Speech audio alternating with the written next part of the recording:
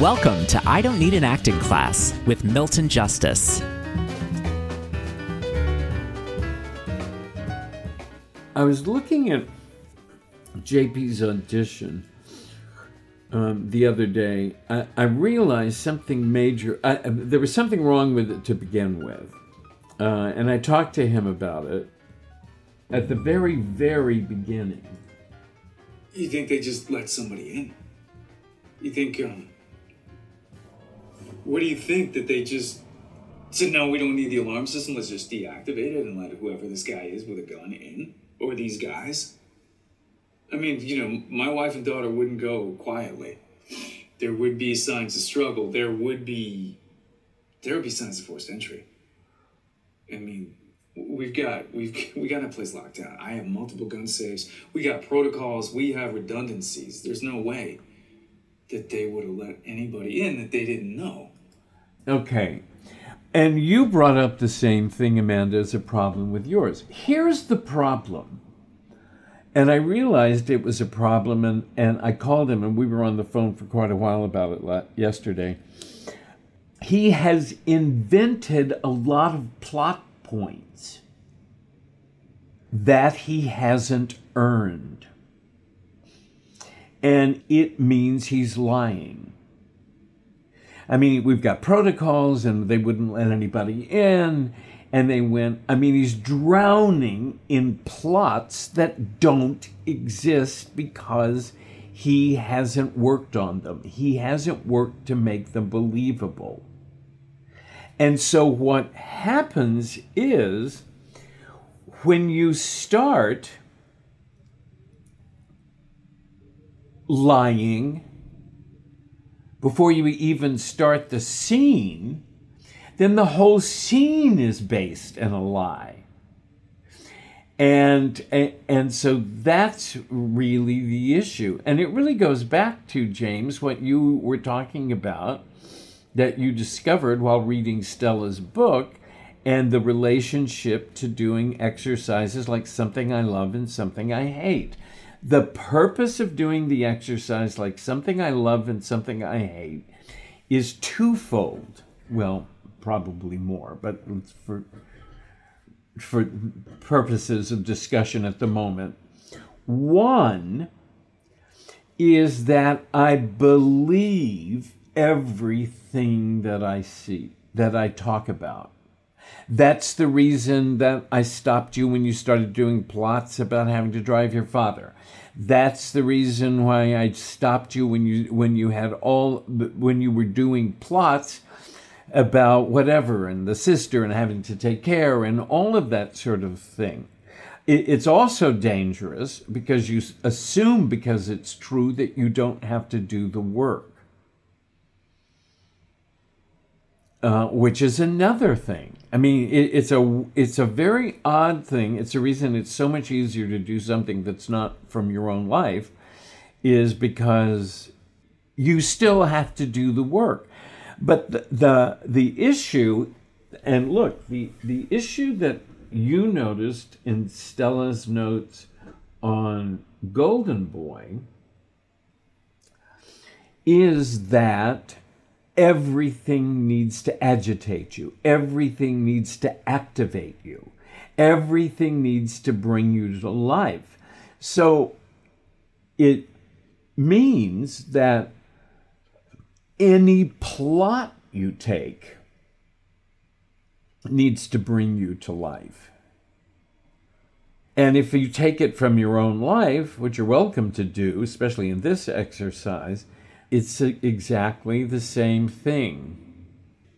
And what JP was doing in his audition was he was trying to justify the plot. And it's not about the plot, by the way. We talked about it a little bit. But he leapt too quickly. And so he said, and so I need this particular plot. And so I need to figure out how it was possible that they got kidnapped, which was not so much what the scene was about. The scene was about who kidnapped them, not how they got kidnapped. One of the things that I find consistently about these parts on series. I think his is for an audition for, SWAT. But these one episode plots, there's a lot of exposition. SWAT has to do something. The SWAT team has to do something, and they need a plot in order to do it. So somebody who's hired for one episode is that plot. And at some particular point, they have to explain why they're that plot. And so, and these really tedious scenes that are all about revealing the plot. So now we have to figure out why did we arrest this guy? Why did he come in? Oh, because of this plot. Anyway, but the fact of the matter is, it's complicated doing this. He chose the wrong thing for it to be about. But then he began justifying it. He began justifying it with a bunch of other plots, none of which he earned. You can't just say, my wife can take care of herself. Like when? Yeah, exactly. You have to get to like when. And you can't just say that. And also, it's not just that you can't say it, it's a missed opportunity. It becomes a missed opportunity when you don't build it. Building truthfully so that it feeds you, so that it brings you to life, so that it agitates you. What was the other thing Stella said? I really must read those books someday. I gotta look it up. Yeah, but the main thing I got is that it's not enough to understand that it has to agitate you. Don't bring it up. Yes, I want to activate and agitate myself until I know this boy know what he went through. I want to be... If you build him up intellectually, you will be able to write a good paper about the golden boy, but you will not be able to act him, and you won't get the part. I just love when she says stuff like that. But that's really the issue.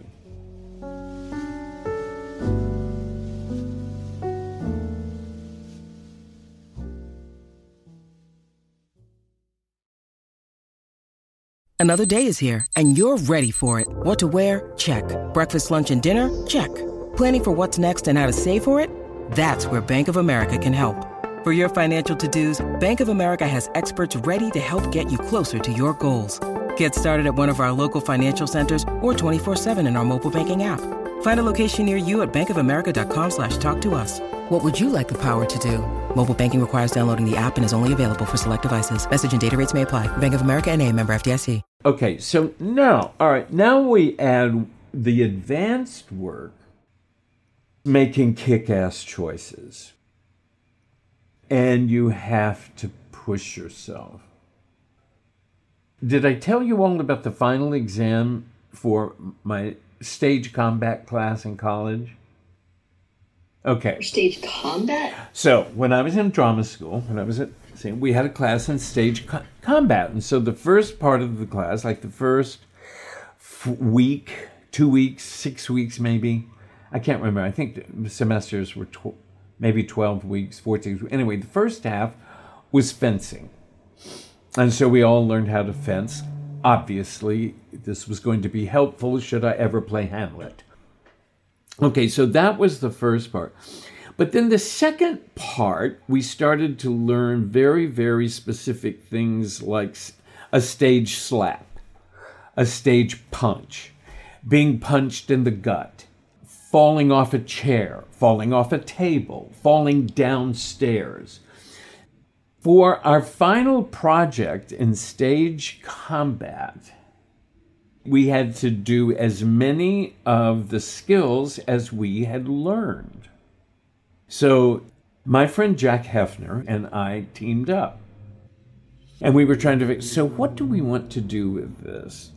And so we both decided to dress in tuxedos as if the two of us were having a dinner party. And so we were very prop heavy.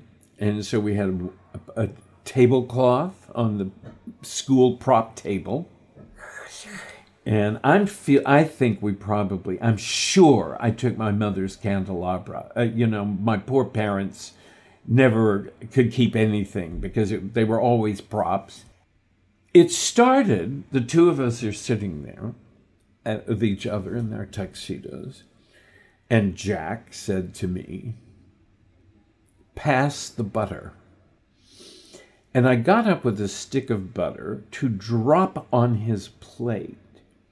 However, I hadn't planned it, but rather than plopping down flat on the plate, it stopped on its end and stood straight up. And Jack, who would eventually write comedy, paused, took a beat, and then said, "Well, that's the most exciting thing we've had around here in months." Okay. That actually, of course, then suddenly the whole scene made sense, totally by accident. But what we had choreographed is after he said that, I took my hand and slapped it across his face, and the chair went back, and he fell. Then he got up and threw me across the table. But you see what I mean? What we did was to take all the skills we'd learned and do something besides minimum. In other words, we were trying to find a really interesting way to do it. And that's what we came up with. After it was over, our drama teacher said, "It was like a dinner party between Oscar Wilde and Noel Coward." And which, of course, this is years before videotape. But my God, I'd love to have looked back on that, because at the time it was Jack and I were like 18, 19 years old, and these two kids. But you know what I mean? It's like the next step of all of this really is shopping for choices.